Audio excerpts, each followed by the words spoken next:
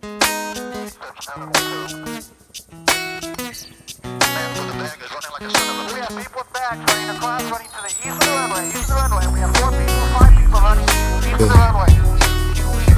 ride to my block. That's right. Welcome to a special episode of Rants, Raves, and BS. This evening we'll be doing things a little different. We have a guest with us today. His name is Mr. Lawrence Etheridge II. He's a police officer. We wanted to have a show where we can basically get the perspective of an officer, particularly a black officer, concerning things that's going on, the current events, and not only that, the shooting that happened this past weekend. So with that being said, introduce yourself to the people and let them know where you work at. Well, I work in law enforcement in, I would say, just outside of Metro Atlanta. Okay. Leave it like that. Yeah. All right. The format we'll be using today is more so an interview style format, which is something a little different than what our listeners are accustomed to. We will ask Mr. Etheridge a numerous amount of questions concerning police-related issues that's going on today, and we will also dive into the shooting that happened this past weekend in Atlanta. So we're thankful that he was able to give his time to come on our show and enrich us with this knowledge. So we're going to dive right in. I'm going to let my illustrious colleague, Mr. Gatson, start us off. All right. So, when I spoke to Terrence last night and he told me you were going to be on the show, I was extremely happy because this definitely gives not only the people insight, but it definitely gives me my own insight because just to be perfectly honest, I've been pretty much upset with, I'm not going to say all law enforcement, but just the ones that I've seen who have seemingly taken this excessive force into their own hands. And so, the fact that, that you're Terrence's brother-in-law, this kind of just makes me want to scale it back a little bit. But one of the questions that I do have is,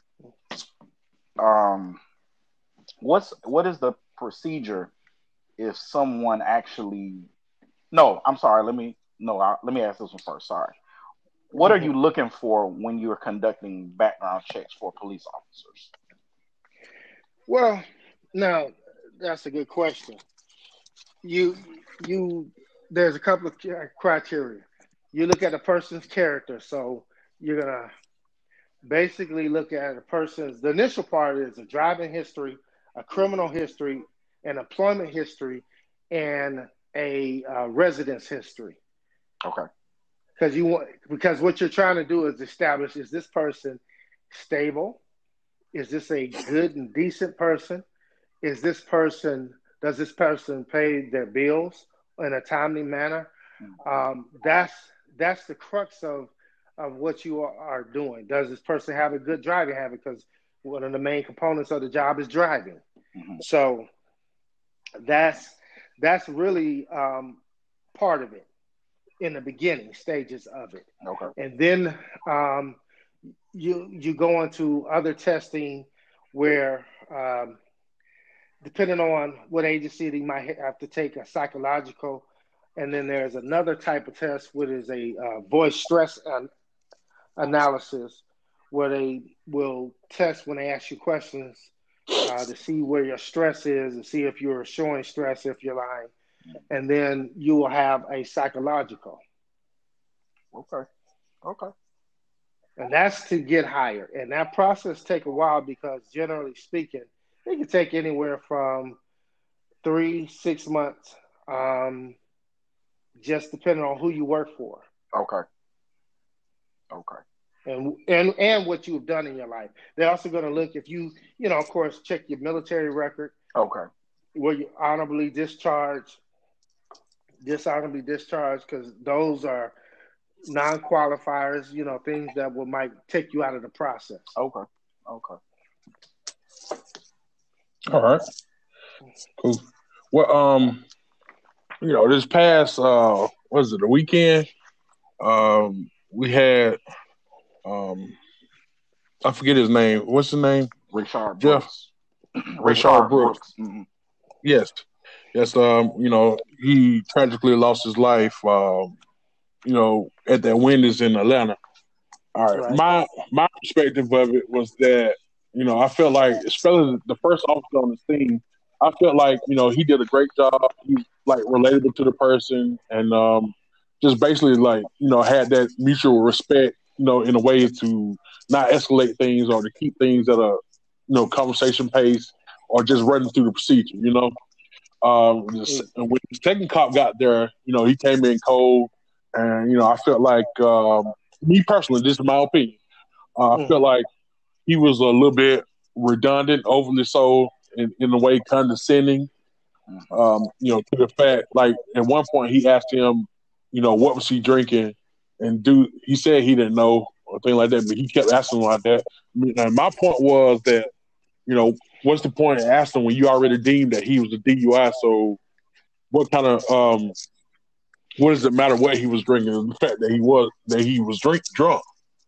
Mm-hmm. Um, but anyway, um, and my stance on that, I feel like for the most part, all of them did everything right. It's up until the end where I said that if any force had to be used, then he should have shot him in the leg or something like that. So what with that situation, that I just gave you a synopsis of my opinion. Like, what do you think about that situation overall? Well, let me say this, and I'm gonna give y'all some legal terminology or some legal understanding what police officers go through, and the courts will look at this fact that police officers are often forced to make split-second judgments in circumstances that are often tense, uncertain, and rapidly evolving. Right, Okay, so with that being in mind, you have to understand you can go from 0 to 60 in a matter of that 1 second. right. Mm-hmm. And so you're processing a bunch of data that in your mind through your eyesight, through your hearing, your touch, and you're trying to make all these decisions in a matter of seconds. So you also have to understand there are different functions even though you're a police officer. And there's the training that will um, like the one gentleman, the one officer, I think the bald head one that came in second, he was Yeah. part of the DUI task force. Okay. So basically, his job is to take people who are seemingly impaired off the street, Okay. who are violating the law. So let's go back. First thing, in the state of Georgia, driving is not a right. Right. Right. And that's the first thing people need to understand. So in essence, if they say if the state of Georgia deem for whatever reason that they don't want you riding on their roads, they have that ability to do so. Yes. Now, so up until and then let me answer to you, Terrence. Let me answer this: police officers are not to maim people. If you shoot someone in the leg purposely, Mm-hmm. you have an artery in your leg that if you strike you'll bleed out in a matter of seconds, right? Okay. And I know that sounds kind of indifferent in the sense of if you shoot someone in the chest, you have vital organs there.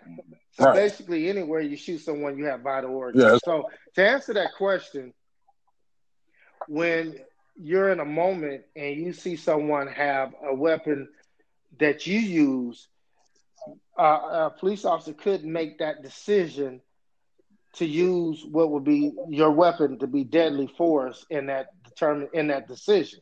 Mm-hmm. Okay, in that scenario. Um, Unfortunately, like TV, they hit every time they're marked every time they shoot a gun. That's not in real Yeah. life. When you're Yeah. you when you're you're breathing, you're running, you're moving up and down.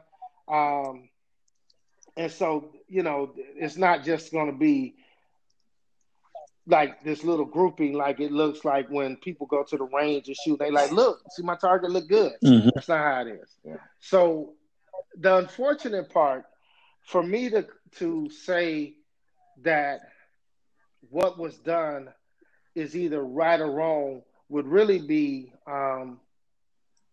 And I'm not saying that I can't criticize what a police officer does, but what I'm saying is I understand how the courts will look at a set of circumstances and might rule that it's justified. That does justified means that it fits within the legal definition of the law of why a police officer did what they did. Yeah. Now, does that necessarily mean that it was right in that situation? Does it necessarily mean that it's right in that situation, or right how everything, that the totality of circumstances and each individual event that led up to that?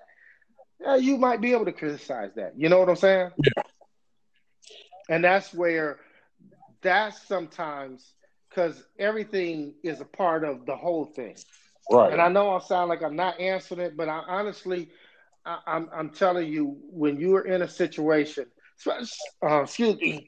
excuse me, but especially where I tell you this, in order to use a taser, you have to get tasered. Yeah, And I can promise you, matter of fact, I can shoot you, Terrence, a video of mine just so you can look when I got tasered. And I promise you, you're not moving. Yeah. You know, like a lot of people, what happens, just a side note real quickly about that is, it's designed to keep, it's based on your neurons and all and thoughts and stuff like that. But basically it separates you, right, the thought from the movement, from the action. Yeah. So if a police officer get tasered, we're always taught that there's at least one gun there. We knew there were at least two guns there because each police officer brought one themselves. Right. And you have to maintain control, and that's the way you're trained. And so when you're in that mindset, that begins to be what you say, oh my gosh, they got my taser. And then I could see, based on my training experience, when it lit up, I saw that he actually pulled the trigger of the taser. Oh. And I don't know if it actually had not previously been deployed or not. Mm-hmm. So that's something that when you take away all the emotion of it, because God knows anyone would be upset. Yeah. I mean, honestly, you can't help but be upset. But once you go to the actual fact-finding stage of it, it becomes, you start asking those questions and you start piecing everything together. That's when, within the confines of a justified use of force or a non-justified use of force. And then to answer one question, a person running away from you but turn around and use a weapon towards you, shooting them in the back doesn't correlate like, oh, you can't do that when they're trying to, what you perceive as, harm you. Mm-hmm. You see what I'm saying? So if I'm running away and I turn around, even though I'm still running away, my back is to you, but my arm and head is facing you, and I'm attempting to harm you, you're going to react to that. But there again, I don't have everything that goes with the set of circumstances and everything, to know if the taser had been deployed and all of that, because that will play a part into the prosecuting agency, which would be the Fulton County DA's office, to make a determination: is this person going to be charged when they take it to? When they present it to a grand jury, because every shooting actually goes to a grand jury. Okay. I don't know if everyone knows that. It goes to yes, and they determine if there's going to be a true bill or no bill. And a grand jury has the right to ask for everything that we're talking about. They want to know, well, was that a taser that had not been deployed, had not been used, or did he deploy it at the time he actually turned around on the police officer? Also, we have tasers that have multiple cartridges, because you're able to use it on multiple people if you need to. So even though you deployed one, you can still deploy it again if need be. You see what I'm saying? So that's the difficulty when you see something like that. And of course, you know, we always want to lead. To me, in the way I was trained, especially because I come from a law enforcement background, you want to lead with compassion, you know, but sometimes circumstances escalate to where you can't do, you know, what you, because I'm sure, you know, that's not what you wanted when you get up and go to work. You know, that's your worst day. That's your worst day. So that one right there, um, there's a couple of questions that would have to be asked before you say, you know, totally this was either justified or non-justified. But just based on some of the elements there, and the fact that I could see that that taser had lit up, not knowing if it could extend the prongs out, which would actually, if striking, could incapacitate the officer who has a gun. And you can't. What if, you know? Well, you Yeah. know, he could have Or just he could kept have came running. back. Yeah, he could have if he incapacitated the Yeah. officer, or came back and took the gun. Right. So that's the problem you have. So you can only stick with the facts, and that at the base value of what I saw, even though it is not something that you want to see, you could almost say it might be ruled justified for what a reasonable person who sees this might Yeah. say could be justified based on just those circumstances of having a taser. And I know that individuals say that a taser is less than lethal, and that is where it's considered. But in the same token, you already saw this individual, and I'm not disparaging him by any stretch of the imagination.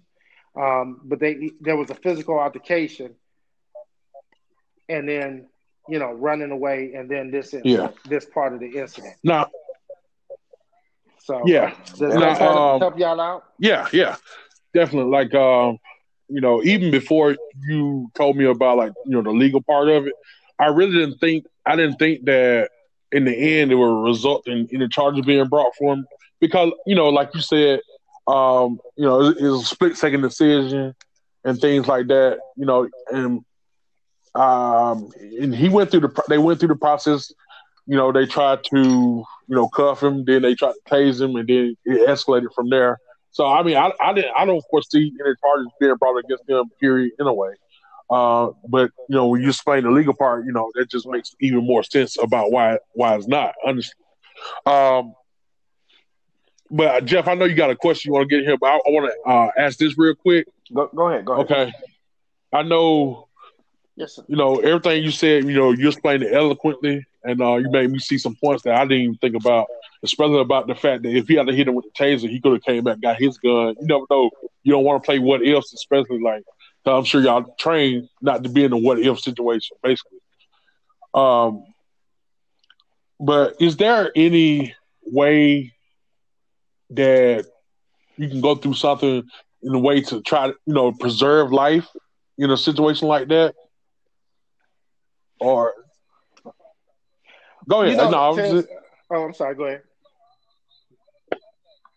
No, honestly, I'm glad you said that because, man, I'm gonna tell you that's often something that is often not spoken about more often. Preserving life, um, and we hear the constant protect and serve, but the yeah. protection is the protection of life.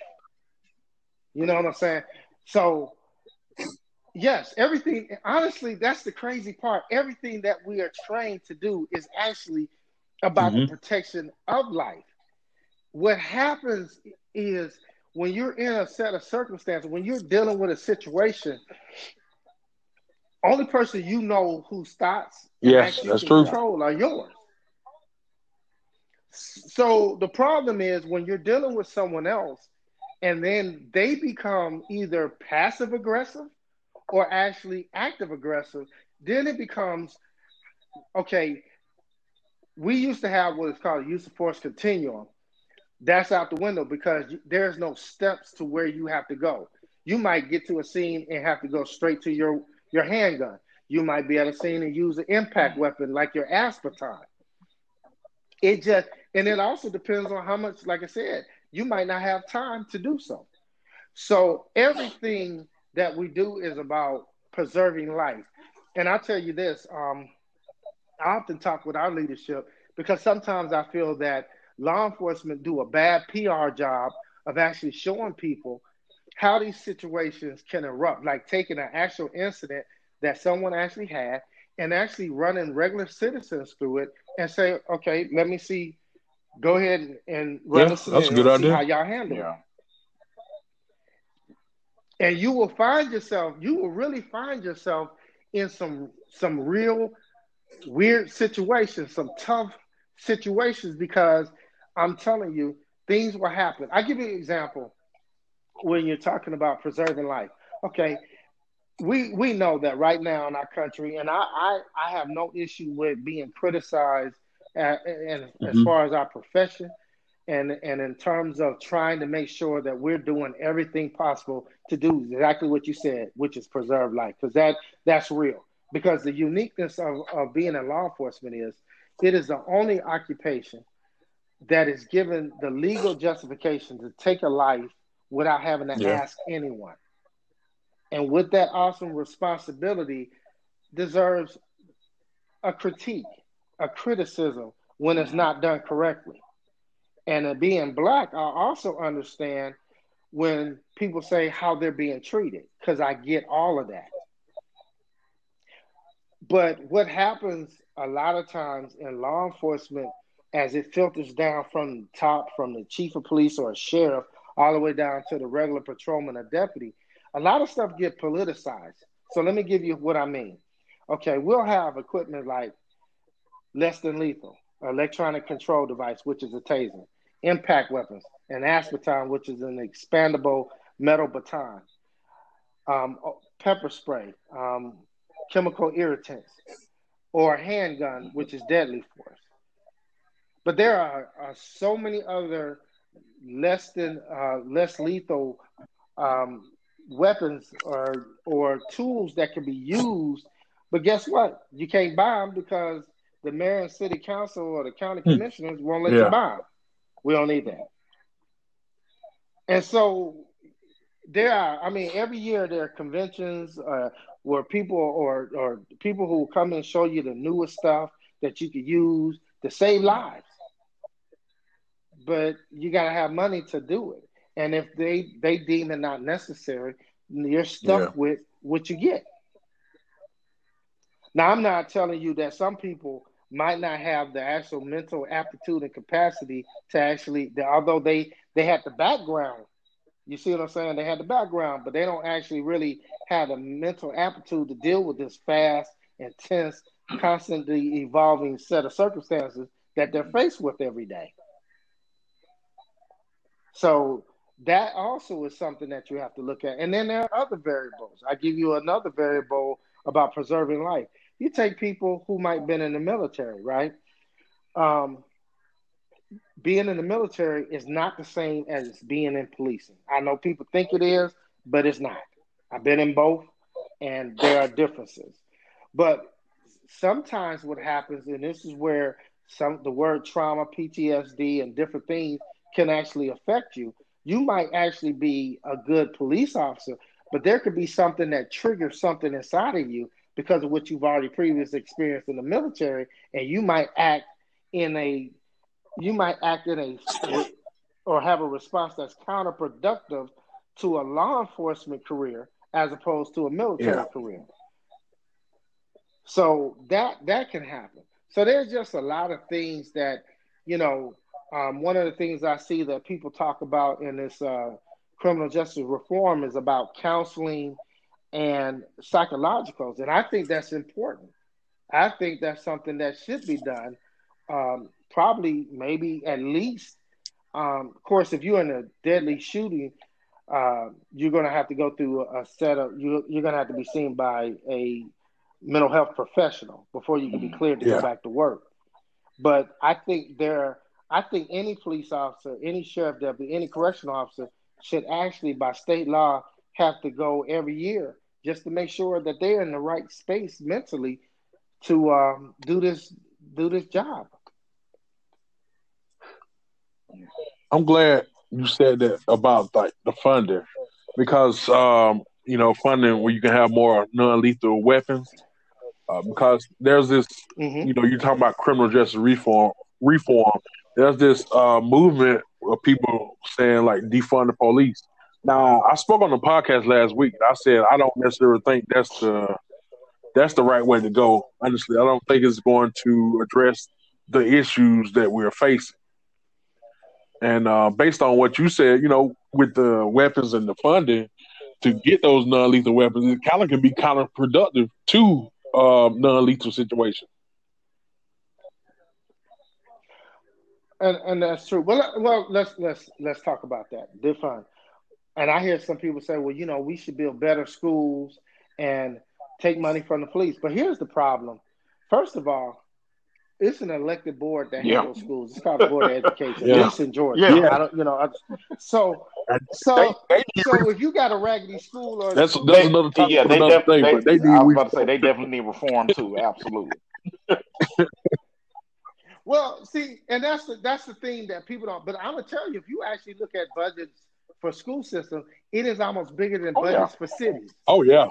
And you ask yourself, how my school is like, why do I have a class with one teacher and 30 kids, but this budget is like $500 million, but then you look at the operating budget of a city, it's like $200 million. Like, that don't make any sense.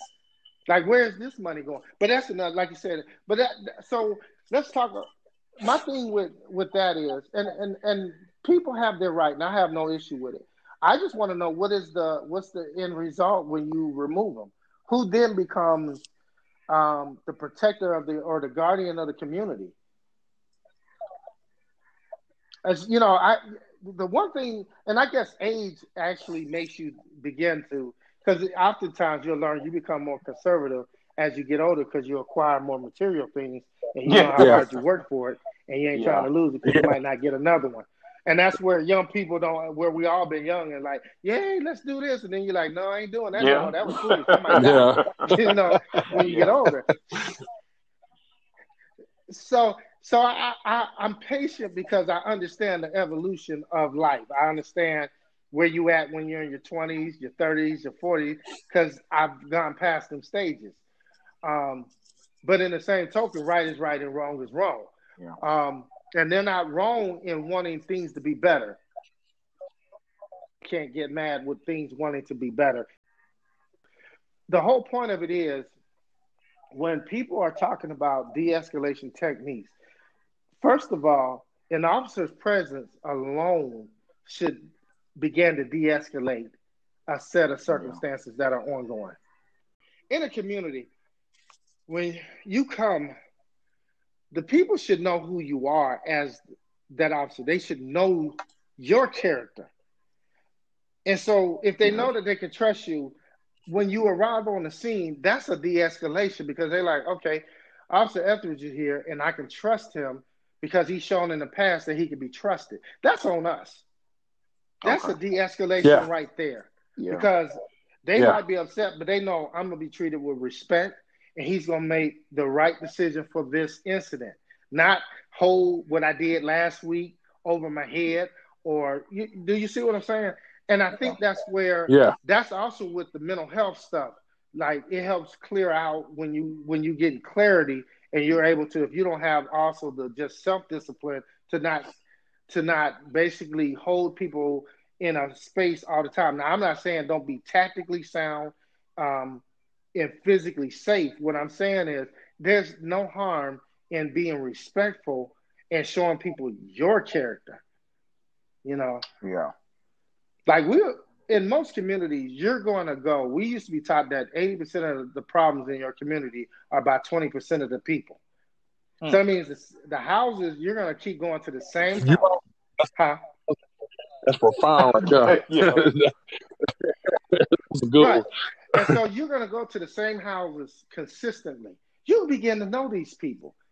So you lead with your character, which should be, I'm going to treat everyone the way I want to be treated, the way I want my loved ones to be treated, regardless of how many you have with these individuals. I'm going to still be decent. I'm going to still be respectful. And I'm going to do my job the correct way, the best of my ability. That's what you have to do. Okay.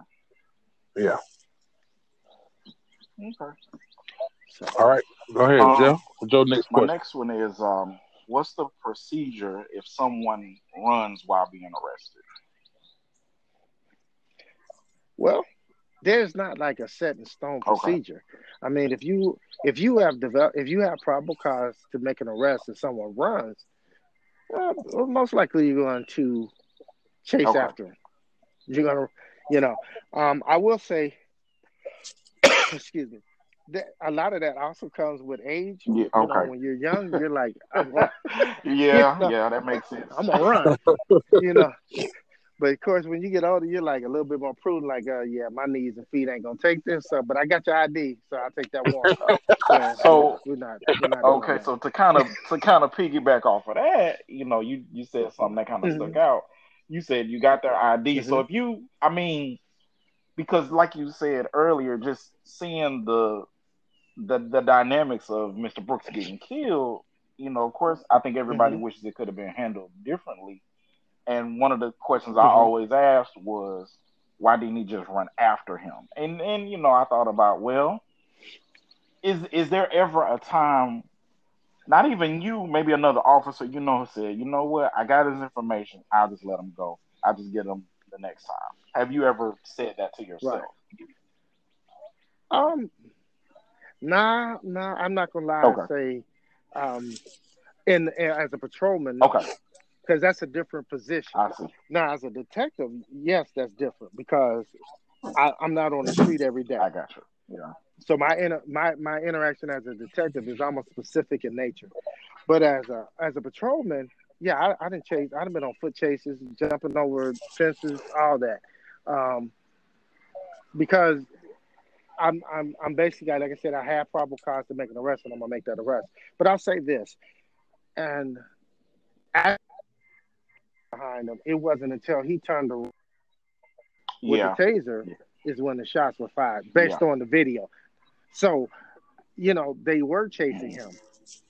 Um, So, but there again, there's some elements since I wasn't there, I can't really share. But I'll give you my experience. Let me think of something where I chased. Um, I'll give you a good one. Okay. I used to work a part-time job at the skating rink, and one day this young lady who was in a relationship with a young man, they were mad at each other, and so she was like, she came and told us that he had a warrant. Mm. And so I went around to get him, and he was a pretty decent brother. Never had any issues. He used to skate all the time. You see him all the time. So I went to get him. He said, "Yeah, what's going on?" Definitely, because he knew my Okay. face from where we work. Uh, so he was like, "Well, let me take off my skates." So he kneeled down, and I swear it was almost like you know how they start in track, Yeah. how they on your mark and Yeah. they raise up, get set. My man took them skates off, and I swear that's what he looked like. He shot out the door. I said, "God, I'm running." So I'm running. I'm Tasha Buddy. So I'm running, and I'm in shape. I'm young then. I'm running behind. I'm thinking I'm about to get him. I ran smack dab into a tree Oh. branch. Knocked the Oh snot Oh no. out of me. man. Yes. Man, I saw Tweety birds. It was like tweet tweet. And my man Yeah. was gone. He was Yeah. gone. Come to find out, he was wanted out of like 3 states. Or had been on some kind of most Oh wanted show wow. or something. Oh. Wow. Yeah, yeah. So you know, I mean, I didn't even know the brother's name. I've seen his face, but I don't. I speak. Let folks go ahead on Yeah. do their thing. But All right. yeah, so that was the. I always I even tell my kids about that because I mean that tree branch won that day. Like, Yeah. so so those kind of things Okay. happen. People will Yeah. get away. Um, I thank God I've been blessed that no one has literally um, had a Yeah. weapon pointed towards me. Now I've taken guns off of people who have done shootings Hmm. and stuff like that Hmm. in my career, and I've been blessed. Thank God I'm still alive because they could have went Right. another way. Um, so that's just how it goes. Like I said, these situations they don't like we are kind of, how do I want to use it? if you took us, we would be a straight line if you made, and then the incidents are like wavy Yeah. lines. They go up and down. We got to Okay. be a straight line. And so the problem is when we deviate or when we have to do something that shocks the conscience of people, people are like, oh my gosh. But yet it's sometimes within what that situation Okay. require. Uh, so I hopefully that kind of explain, you know, not maybe that circumstance, that incident there, but it gives you kind of perspective on how things can Yeah. actually go. Okay. All right. My next one is basically like I want to know like what is the morale right now? Like if being a cop at this time, specifically a black cop. Like what's the morale like? Well, now that one I could probably only just speak for me, and Yeah. I'm gonna be honest. Right. It's hard to see. It's hard to see everything that's going on because the loss of life is tough. Mhm. It's tough. That is. I mean, there's no there's no way you can measure the seriousness, and I'm not even a family member that lost a loved one, but it affects you because you're like, geez, this Right. it hurts in a way that is indescribable. And the sad part, the crazy part is we all are experiencing this. We all are now traumatized by these Right. incidents because we are seeing them. And despite how tough you might be, Yeah. that's some trauma there. Um, Morale, at the end of the day, I don't worry about the criticism because I know for me, I'm gonna treat people the way I want my daughters, my sons, for me, my mother to be treated. I don't I you know I've been blessed to be able to keep my mental capacity where I don't lose focus. That what, when I go to a call, they didn't call me because people are getting scholarship. They calling me because somebody's hurting, being hurt, upset, mad, distraught, or whatever the case may be. And with that, I'm gonna be the light in that situation. Um, and so I try to lead with that. So I don't let myself lose focus. Does wearing this badge has always been hard. I mean, because I'm in a double Yeah. negative situation. Mhm. Me talking to anyone, they like, man, you the police. You don't even matter. I'm like, dude, this ain't Right. paint. Right. Right. you know, this don't wash off, brother. Oh no, you feel just like they do. No, I have a job to do because see, here's the thing.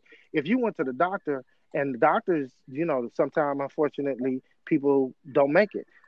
You don't if you go out and say you a doctor, you don't care, well, that don't kind of Right. make sense. You know, you so people don't understand their our job is like I said, the uniqueness of it is where we're actually getting hit with because it almost seems like there's no honor in what we Mhm. do to people. And that's where but there are so many citizen contacts where officers uh, are able to resolve a situation even if they have to use deadly force, but it's it's not to this level. But what we've seen so many instances where um, people see stuff and they're like, "Oh my gosh, how did they're shocked? They're like, "Oh my, this is crazy." And so with Mr. Floyd, that's one of them. You're like, "Oh heck no!"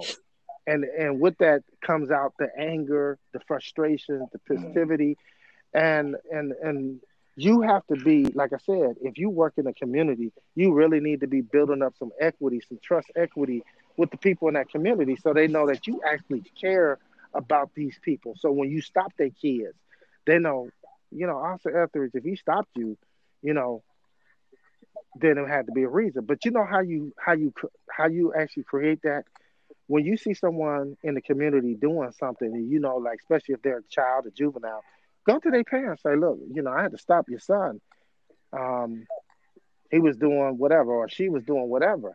I just want you to know because I really don't want them to Mhm. get in trouble. That's building equity. When you like, I remember one day, I went to get some lunch, and of course, I'm an investigator. I don't have to wear a uniform. So I'm in civilian clothes, and this one brother, he looked like he was getting some food for his lunch. But when he opened up the door, I smelled that fresh aroma of trees, and you know they ain't made trees Right. legal in Georgia No, yet. they No, haven't. right. So I look right, but I understood the brother was trying to get some lunch. I pulled him aside. I didn't do it in front of nobody. I said, "Bro, listen, if you home, can't nobody say nothing to you." Mhm. And that's Yeah. all I said. If you home, can't nobody say nothing to you. Don't get no more straightforward than that. Yeah, straight up. And so people act like that don't go on. I didn't ask the brother his name, Yeah. give me your ID. No, just look, young brother, Yeah. come on, dude. I mean, at Yeah. home, Yeah. Yeah. hey, That's true. And that kind of, I guess that kind of segues to my last question in a sense. So I actually, I actually live in Gwinnett County, and of course in Gwinnett County, it's a lot more. okay, It's a lot more officers of the Caucasian persuasion that I see here, and of course it kind of kind of puts me on hmm edge a little bit.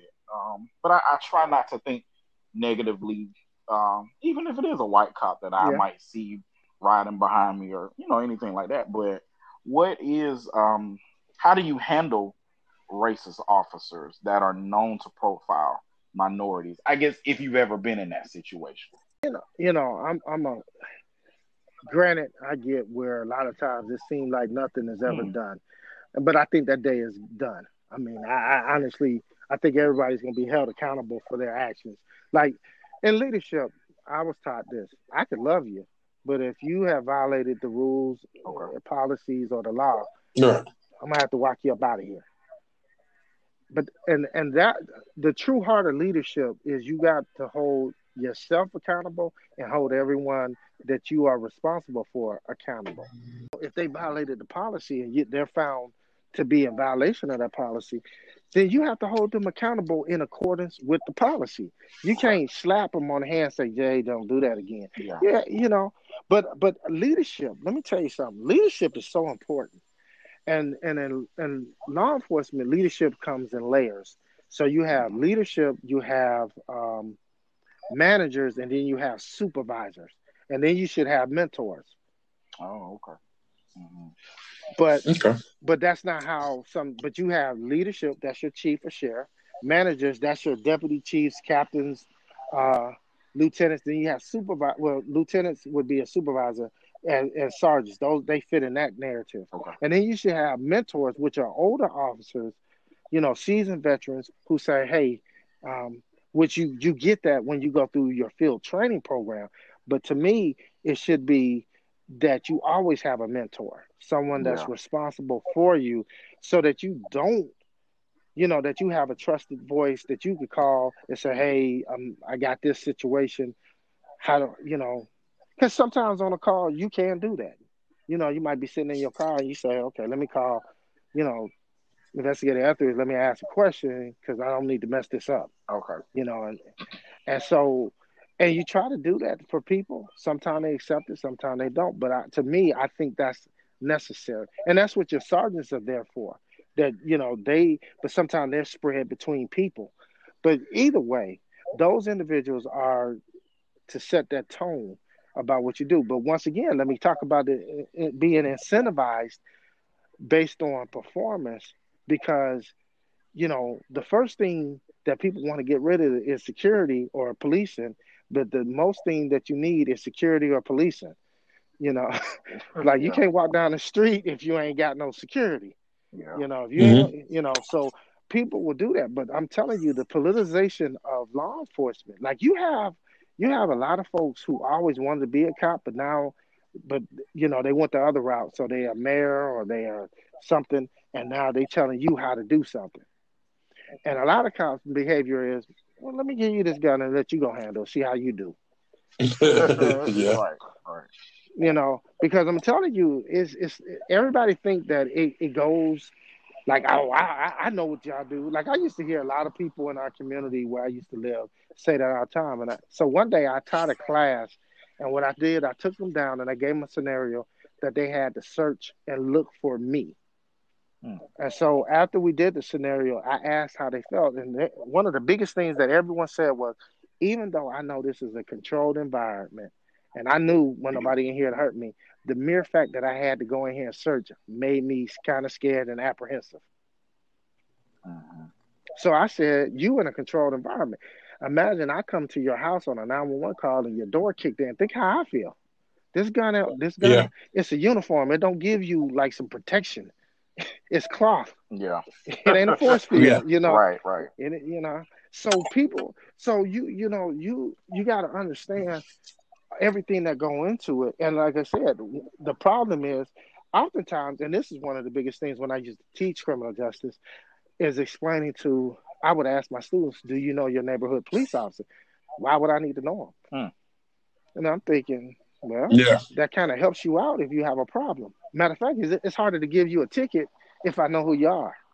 If every weekend I'm talking to you about my favorite, like LeBron, and you like Kobe, and we jive, when we talk junk to one another through the week, and then one day you make a left turn and you didn't use the signal, and I pull you over because I didn't know. When I get up there, I'm like, hey, Terrence, don't do that again. All right?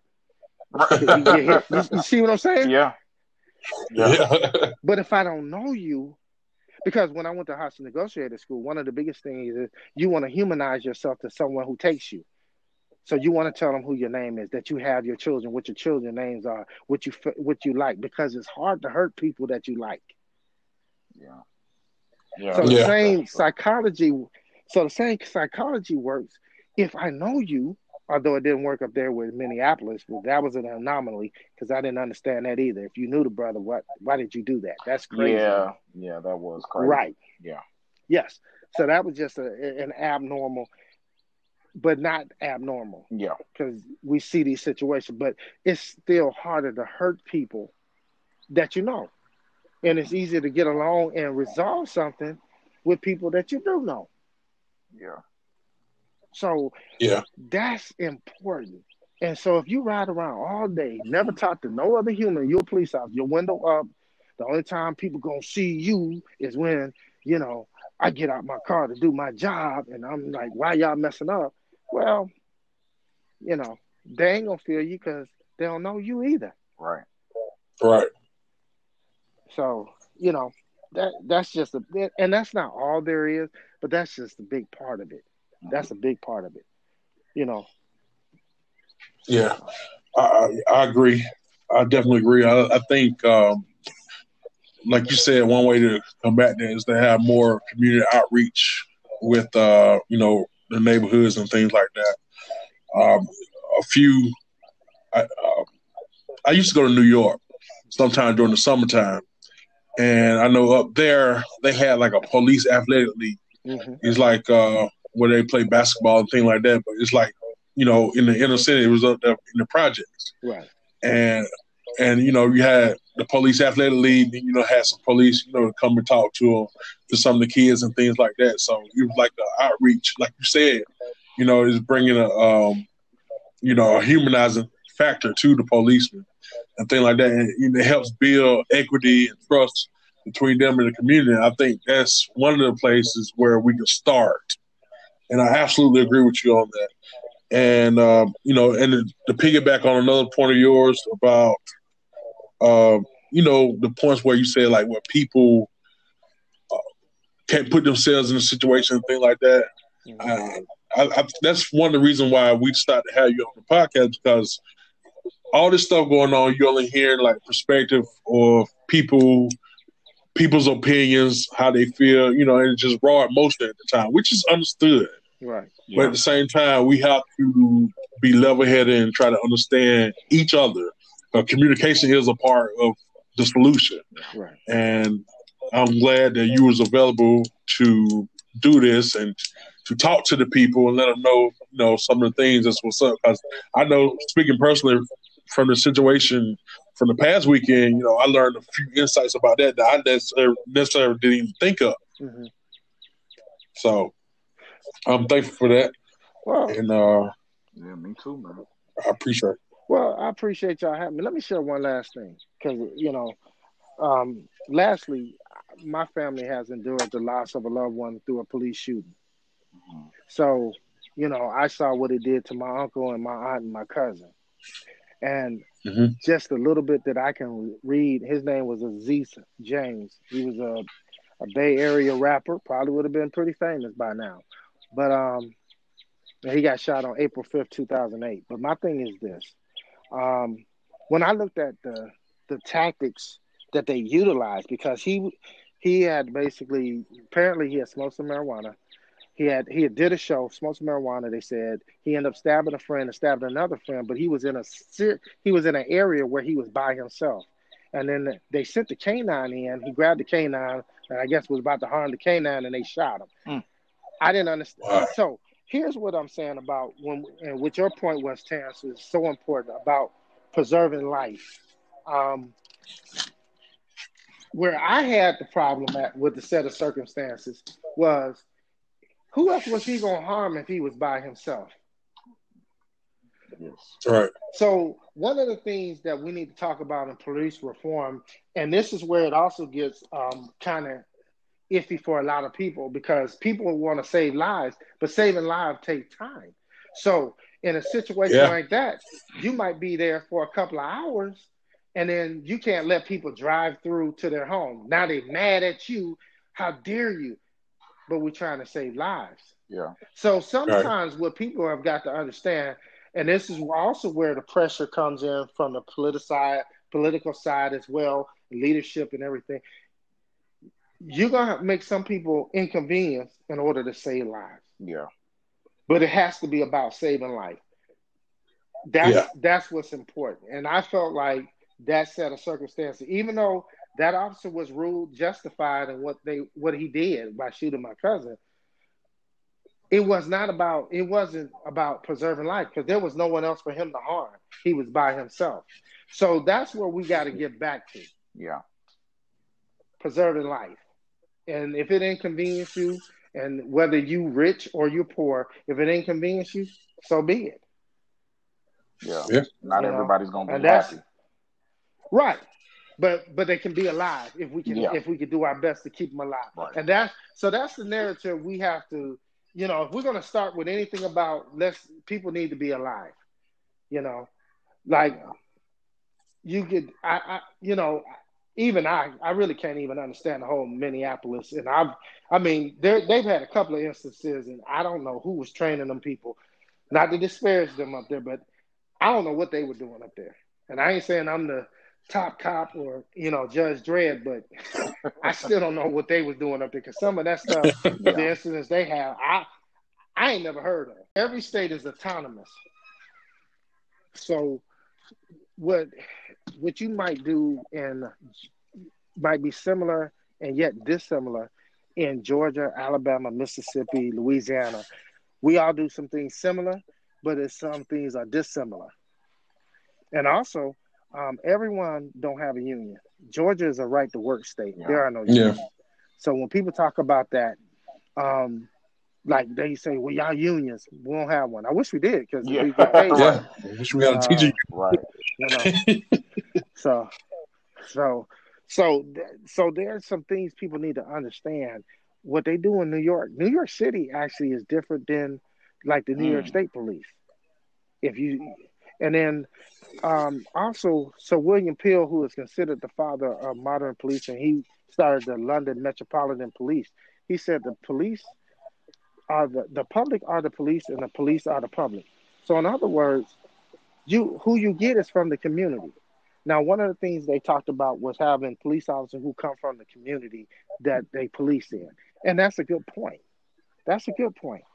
You should develop individuals because they would care a little bit more. In Macon, that used to be a requirement. You could only live 28 miles outside of Macon in order to be in law enforcement. I like that. Right. And a lot of places used to do that.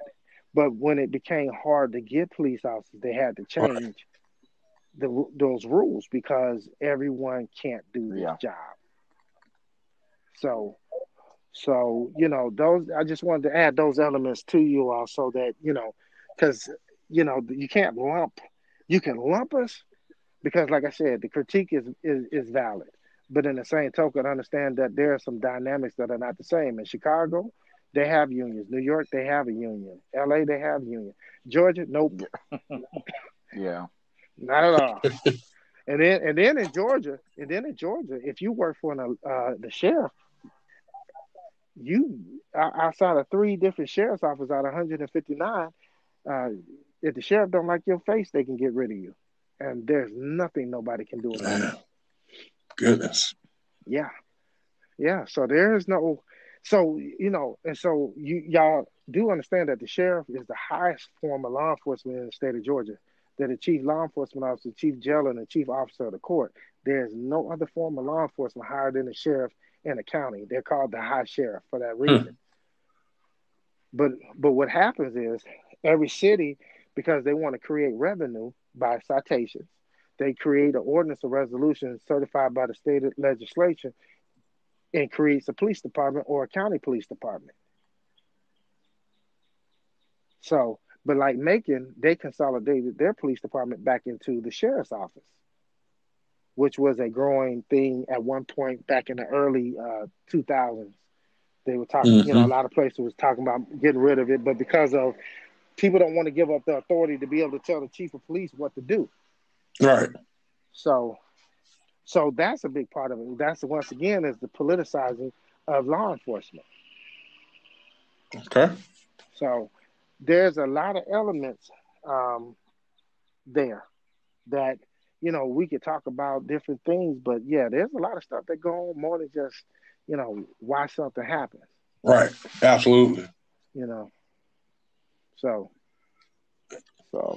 hopefully all this is kind of give y'all some a better perspective in the day-to-day life of a police officer. Yeah, I think we've learned a lot from this session, and hopefully all of our listeners they learned a lot from it too. And I want to thank you once again for making yourself available to us, and thank you for sitting in the hot seat. Hey, not a problem, my brother. Anytime. All right. With that being said, that will conclude this episode of Rants, Raves, and BS.